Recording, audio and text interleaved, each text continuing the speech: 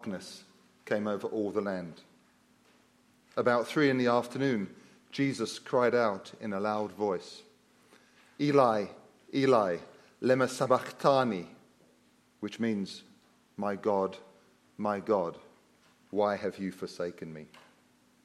When some of those standing there heard this, they said, "He is calling Elijah." Immediately one of them ran and got a sponge. He filled it with wine vinegar, put it on a staff, and offered it to Jesus to drink. The rest said, "Now leave him alone. Let's see if Elijah comes to save him." And when Jesus had cried out again in a loud voice, he gave up his spirit. At that moment, the curtain of the temple was torn in two from top to bottom. The earth shook, the rocks split, and the tombs broke open. The bodies of many holy people who have died were raised to life. They came out of the tombs after Jesus' resurrection and went into the holy city and appeared to many people. When the centurion and those with him who were guarding Jesus saw the earthquake and all that had happened, they were terrified and exclaimed, "Surely he was the Son of God." Let's pray. Lord, you loved us so much that you yourself stepped into human history, became a baby, walked a perfect life with us, marched willingly to that cross, and yielded up your spirit so that we can be restored with God. May this truth never grow dull. Lord, may we come and look at the cross daily and dwell and deeply meditate on what the implications for our life is. Oh Lord, help us love you more because you first loved us. As we pray in the name of your Son, Jesus. Amen. Amen. So tonight we are continuing a series that we are working through on Christian doctrines, really teachings which are unique to Christianity. Beliefs that, if you preach them correctly, would get you thrown out of a synagogue. Truths that Paul was ejected from the synagogue for preaching. Tonight's message would get me arrested, perhaps even stoned, if I did this on a street corner in Islamabad or Riyadh. Of all the doctrines that we are examining in our Sunday evening series, they all are important to our faith. But tonight's doctrine, God died, is front and foremost in Christianity. You cannot be a Christian if you deny tonight's teachings.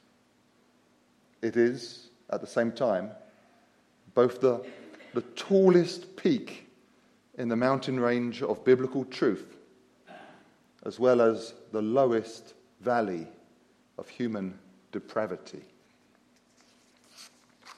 Tonight we stand on the holiest of grounds. We should remove our shoes. We should tread with care. For tonight, we glimpse the impossible. Jesus, God, died. Tonight we marvel at the incredible. God died for the sins of the world. Tonight we can say the truth that even angels cannot say. God died for us. And if you're a Christian here tonight, if you've tasted the grace freely available at Calvary, and through it you've been restored to God, you can go further. You can say, God died for me. This monumental truth is stamped all over the Bible, Old Testament and New Testament. To give you a sample of this, I'll give you just two texts. One from the Old Testament, prophesying God was going to die, and one from the New Testament, which is on the screen behind me, which told us that he died. From the Old Testament, it's very easy to choose this text. Isaiah 53, I believe I call that the fifth gospel, Isaiah 53. Verses 8 to 10, it's on your sheet, talking of the Messiah, talking of Jesus, later revealed, talking of God the Son. For he was cut off from the land of the living. For the transgressions of my people he was punished. He was assigned a grave with the wicked and with the rich in his death, though he had done no violence, nor was any deceit in his mouth. Yet it was the Lord's will to crush him and cause him to suffer. And though the Lord makes his life an offering for sin, he will see his offspring and prolong his days, and the will of the Lord shall prosper in his hand. 900 years before Jesus died, that was prophesied. Sorry, about 500 years. And then the text on the slide behind me, Romans 5, verse 8. But God demonstrates his love for us, that while we were yet sinners, Christ died for us. In light of this amazing truth, before I continue with this message, I would just like to pause for a moment to allow us all to think what it meant for Christ to die for you. Let's just think of that truth.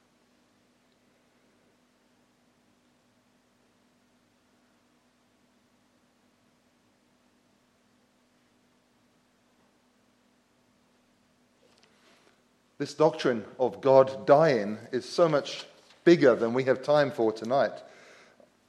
Therefore, I'm not going to spend any of the time tonight going over the previous doctrines that we've done through our series. For example, I'm now going to tell you what I'm not going to tell you. I'm not going to tell you, proving that biblically Jesus is God. We covered that under the Trinity doctrine. I'm not going to explore the accuracy and the inerrancy of the Bible, where we get all our truth from. God speaks was that doctrine which we covered. I'm not going to turn the page fast enough. I'm not going to take any time reminding us how we are all sinners and we deserve the judgment of God. I'm going to assume that we have all those doctrines firmly in place in not only our heads, our minds, but we have them applied to our hearts. And if anybody has any doubt on these, please come to me afterwards. Come to one of the elders of the church. We'll happily talk to you on these issues. I'm also going to make an assumption. I'm going to assume that everybody here tonight has heard that Jesus, the Son of God, God the Son, died on the cross for the sins of the world collectively and effectually for all those who would ever believe. This is staple pulpit diet. And if you are not a member of this church, but you go to a biblical preaching church, you will hear this day in and day out. We heard this morning. Jesus died for the sins of the world collectively, but individually applied that salvation to all who would believe. This evening, I want to approach Jesus' death from a point of view of what it means for us today. I want to look at it from a devotional perspective. I hope the Lord will apply this truth to your heart. So when you're going through the week and you hit Thursday afternoon at 3:17, that you have a picture of the cross and you think, because of that, I can continue. And to do this, I would like to consider 7 implications of Christ's death on the cross for our day-to-day life. 7 of them. If you have a sheet, they are listed very briefly. I'm barely touching on that sheet. You'll see down the sides, there's some more stuff you can read. I'm not going there, but it largely helps you maybe follow me. The first implication of Christ's death for us has to be one of wonder. God, the creator of the heavens and earth, stepped into his creation, clothed himself in frail human flesh. He added humanity to his nature. He felt temptations just as we do. He felt hunger, fatigue, grief, loss, pain, betrayal. All concepts which were familiar to God, but now he has tasted them as a human because he added being fully human to his already fully divine nature when he came into this world. But why did he do it? Why did he come into? Why did he such condescension, as the hymn goes? Why would he step down to play with us in the earth, in the dirt? Why would he do that? To die on the cross to save sinners, to save me, to save you, to save people who are constantly rebelling against him, to save those who he had chosen before the foundations of the world. Despite knowing every sin I would ever do, he showed his love for me by rescuing me from the judgment he knew my sin would rightly deserve. He stepped into the world for that purpose. He came to die. God saved me from God. But for him to remain just, as we heard this morning, my sin still needed to be dealt with. My rebellion against an infinitely holy God becomes infinitely treacherous and merits infinite punishment. Therefore, only an infinite God can step between himself, the judge, and me, the condemned. And when Jesus died on the cross, he didn't merely pay the penalty of my sin. That's incredible in itself. Paying my sin debt, a debt which I could not hope to scratch even the surface of, he wiped out my offense to God. But there I was, just not offensive. I still wasn't perfect. So Jesus did more than wiped out my sin. When my sin was placed upon his shoulder, his perfect life was credited to me. Now, you know me, most of you. Would you say my life is perfect? I think that was my daughter coughing just then. It's not. But when God sees me through Christ, he doesn't see my imperfections. He sees the perfect life that Jesus lived. Does this cause us to wonder, to praise God, to be devoted to God? And that little picture, confusing picture on the notes. When we approached the cross, we were heavily in the negative before we became Christian. And God's mercy wiped out that negative debt. It brought us to neutral. And God is not a God of neutral. But then God's grace credited that righteousness to me. Some clever people call that double imputation. My sin was imputed to Christ, counted to Christ, credited to Christ, and his righteousness to me. So I go from all the way from the left, negative, infinity, through zero, all the way to right, because of nothing I have done, but because what God did when he died on the cross for the sins of the world. There are other reasons for Christ dying. But surely there's none as personal as the fact that he died for me. When we look at the cross, when we consider the perfect, spotless Lamb of God suffering the wrath of God for me, this doctrine cannot merely remain a cold fact stored in some sterile vault in my brain. It must inflame my heart to praise and worship and wonder. Otherwise, I couldn't really believe what it meant.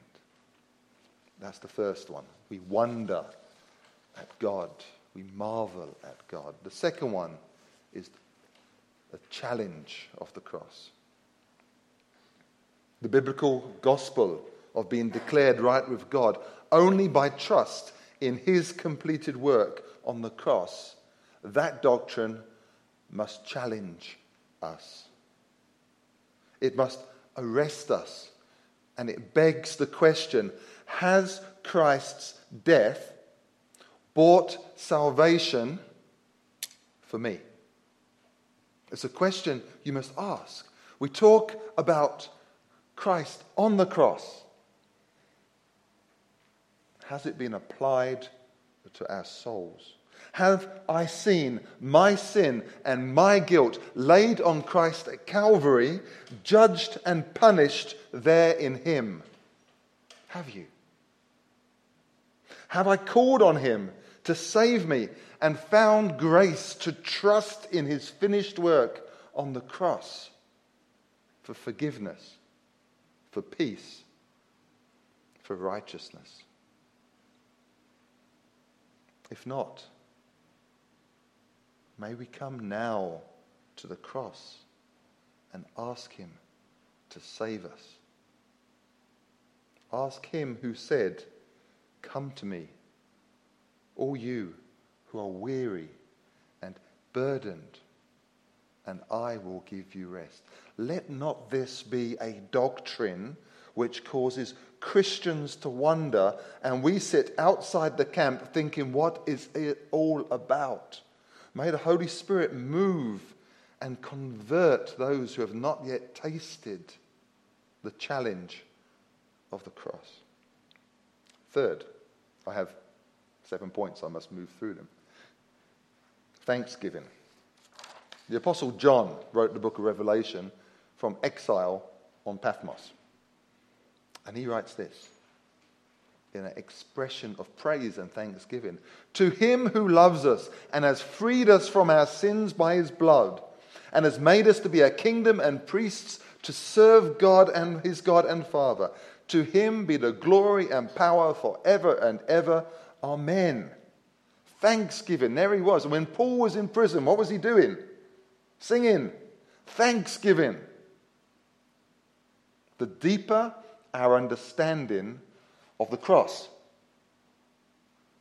the deeper our thanksgiving, the more intimate our worship. Do you struggle with worship? Do you get in the congregation or God's house and you think, well, this song sucks, it's not my favorite. This is my favorite one. Do you struggle with worship when you don't get your way?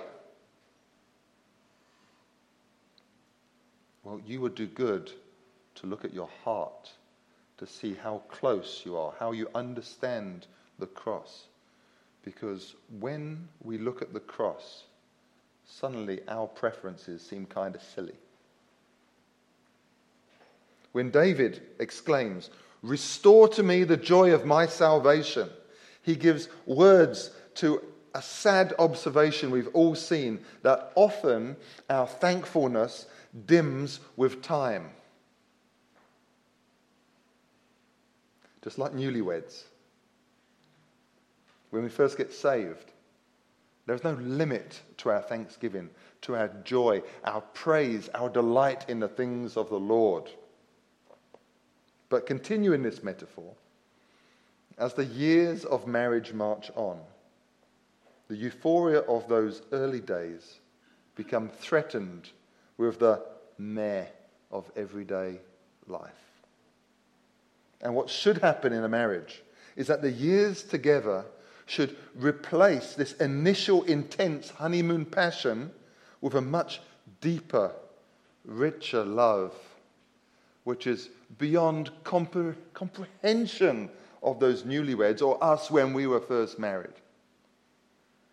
Likewise, the passion of the believer, of the new believer, should give way to richer, deeper love of someone who has walked consistently with the Lord over years, over decades. And that is why our thanksgiving should never dull. The newlywed Christian is, yay, I'm being saved. The Christian who's been a Christian for decades looks at the cross and think, oh, I have such love. I cannot comprehend. I know so much more now than I did when I was first saved. And the more I know about the cross, the more worthless I am. And the more worthless I am, the more marvel the fact that he saved me anyway.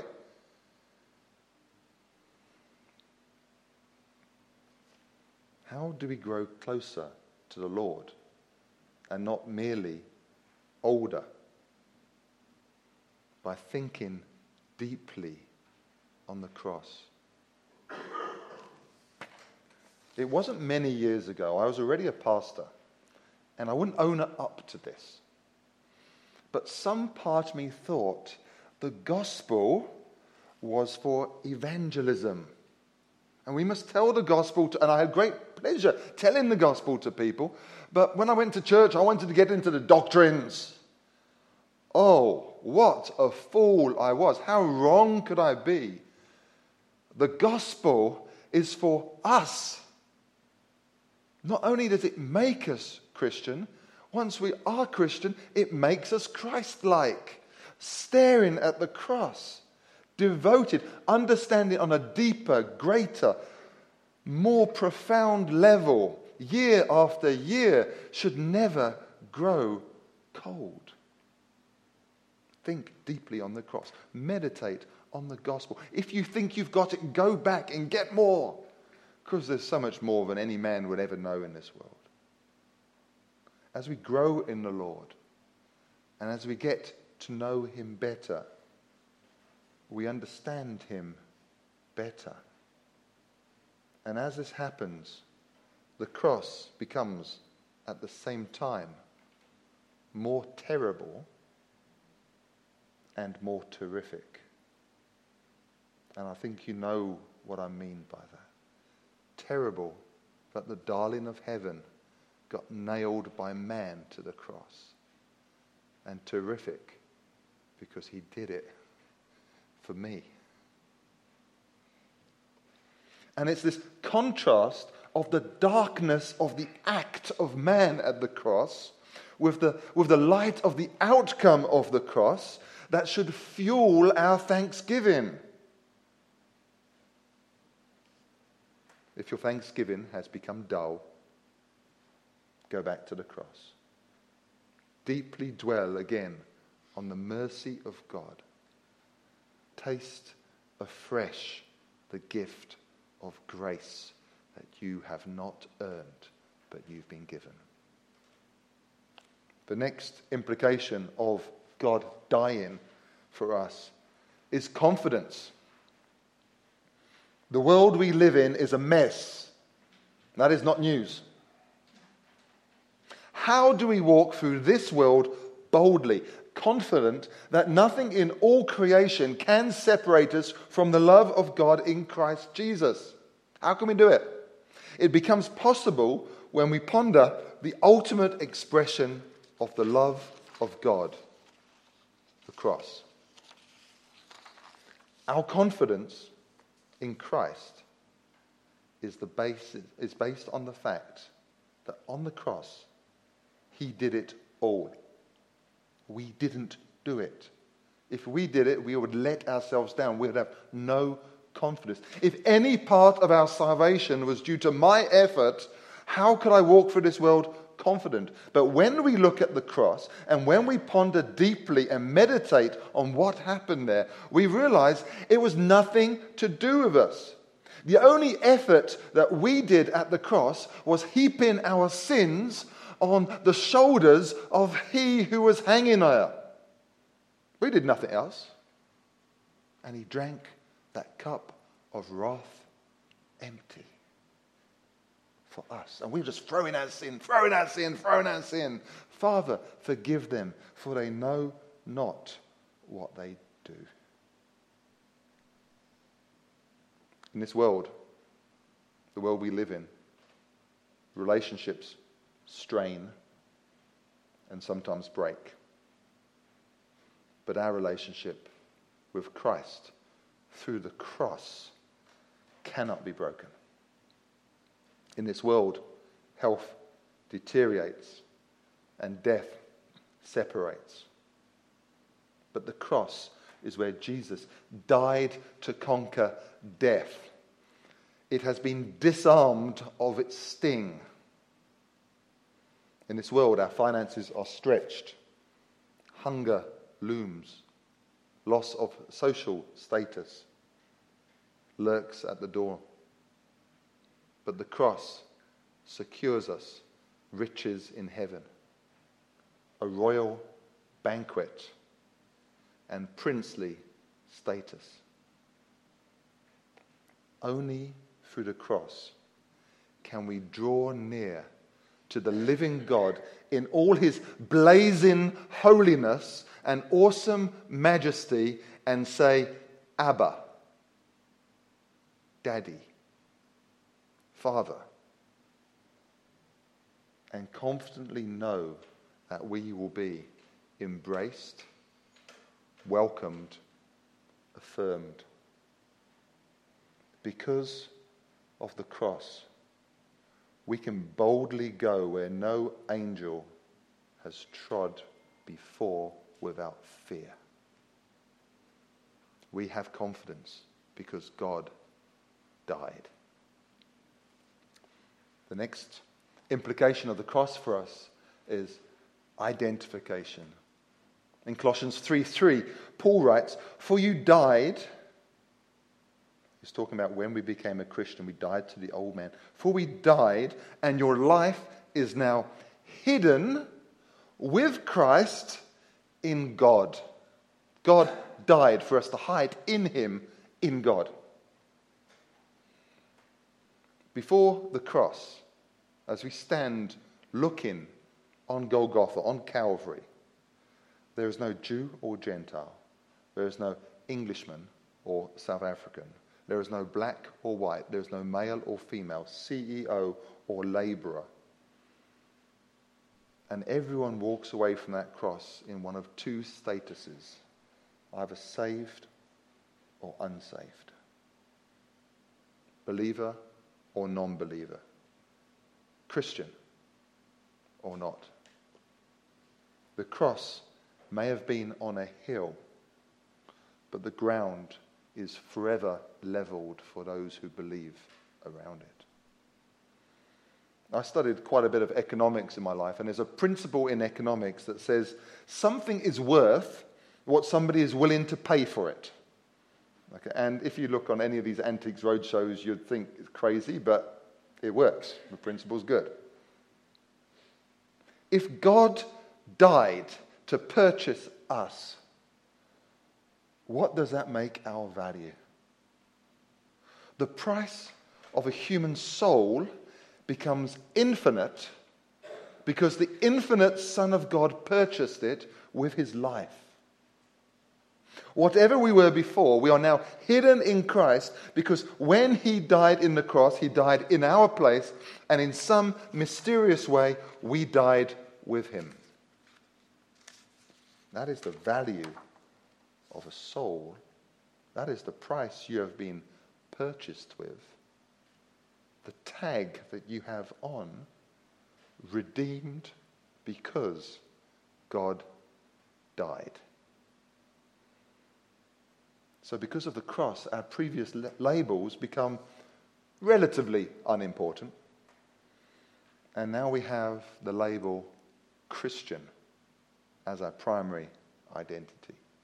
And as we gaze with astonishment at the cross and see the limitless depths of his suffering as he bears the sin and tragedy of this world, there's another pull on our lives.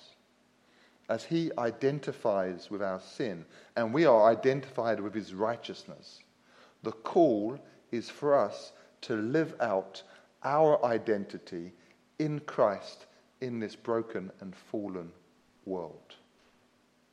That's our identity. That's what the cross means. He identified with us. We identified with him. So go identify. Monday to Friday, Saturday, not just the hour and a half on Sunday mornings. Identify. That is your identity. This means we are to open our hearts to the pain of the world, to weep with those who weep, to struggle with the strugglers, to accept rejection with the rejected, poverty with the poor, abuse with the abused, and suffer with the suffering. Our identity means we are to be as Jesus was and is. And when you look at the cross, when you dwell on that, remember there is a mobilization call to be Christ-like because he identified with you. Next, related to this is mission. He who hung on the cross and opened his arms to embrace us is the same who tells us to be witnesses in Jerusalem, Judea, and Samaria, and to the ends of the world, earth. Or Flitwick, Bedfordshire, and the rest of the world. And Romans 12, verse 1, clearly links this. It links the mercy of God with us being a living sacrifice, which is reasonable, not over the top. Living sacrifice is just what God deserves. People who go out to the mission field are doing reasonable service. Now we look up to them and say, wow, they're super Christians. That's our job. Maybe not eating mapani worms in Botswana. Maybe our job is just to go to next door and to give our neighbours the gospel. That's our mission field for this month as a church. To have come to the cross ourselves and experience the miracle of free justification is to be under obligation to share the message of the cross with fellow sinners. And you can have the confidence that the strong grace that saved you is able to save them. You were not better, and you know this. You understand this. You're not better. It doesn't take more grace to save them to save you. If your confidence that the message of the gospel can work is that that's the confidence. Look to the cross. Understand who you are. Identify with him. Understand he has purchased you. And if he can do it for you, he can do it through you to the person you're talking to. It is sufficient to save all who trust it, however deep their need or terrible their sin. And this affects everything. Our whole lifestyle. Our conversation in the stores, in the streets, on the shop floor should be identified with Christ as a mission focus. The use of our time, the stewardship of our money, the extent of our prayers. Thinking deeply on the cross is costly for us. It changes our life. That's the reason we don't do it. If I stare at the cross for too long, if I read about Jesus dying, if I think of the implications, it's going to change my life, and most of us like our life just as it is now. Thank you very much. Hashtag worth. It is worth looking at the cross. It is worth changing. It is our reasonable service. And the seventh point, the cross becomes the builder of community. across all the great and terrible divides in this world of gender, generation, race, colour, national identity, history, personality, wealth and social status, capacity, intelligence, health and wholeness of mind and body, housed in the states or suburbs, neighbourhoods or in refugee camps, in enclaves of affluence and in forgotten deserts of squalor. The cross means we can build community. It now becomes possible. When God died on the cross, he demonstrated a love so great that it transcends prejudice and builds community where there was no community before. God demonstrates his love for us. We change. We show that love for others. Community happens. It starts with the cross. This is 7 responses of our lives that the cross should nurture in us. Wonder, challenge, thanksgiving, confidence, identity, mission, and community, all of which form part of our reasonable service that God showed us as he showed his love for us in that while we're still sinners, Christ died for us. Now, just to wrap up, it may seem a little strange to you that while the world is gearing up for Christmas, the lights, I think they're going on in Ampthill today, which means if you're driving home, don't go through Ampthill Town Centre. The lights, the carol services, the John Lewis advert, now dragons are associated with Christmas. We've had the bunny and Easter for years, now we've got the Christmas dragon. While the world is gearing up for Christmas, it might seem slightly odd to take an evening like this in November and talk about the events of Good Friday, the cross. But remember, Christ in the crib never saved anyone. It is Christ on the cross who isolated us from the wrath of God when he prayed, "Father, forgive them, for they know not what they do." He prayed for us, and then the innocent Lamb of God took the full force of God's wrath on his soul. I don't think the physical tortures of the cross were, by far they were not the worst. He took the burden of sin on his soul so that all who believe in him will not perish but have eternal life. Praise God. But in the next few weeks, this country will be staring so intently into the cradle, they will likely miss the cross.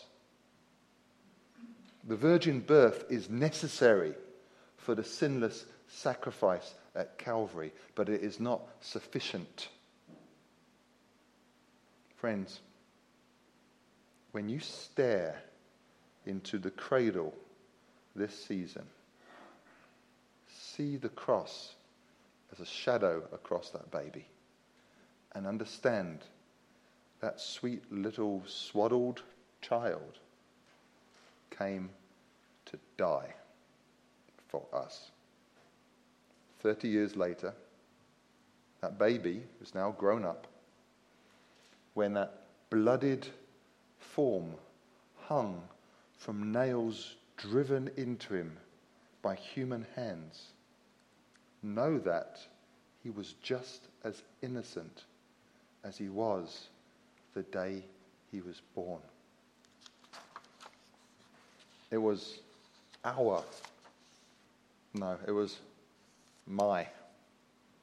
it was your sin. Our bitter thoughts, our evil deeds that crowned his blood-stained brow. God died for me. Let's pray.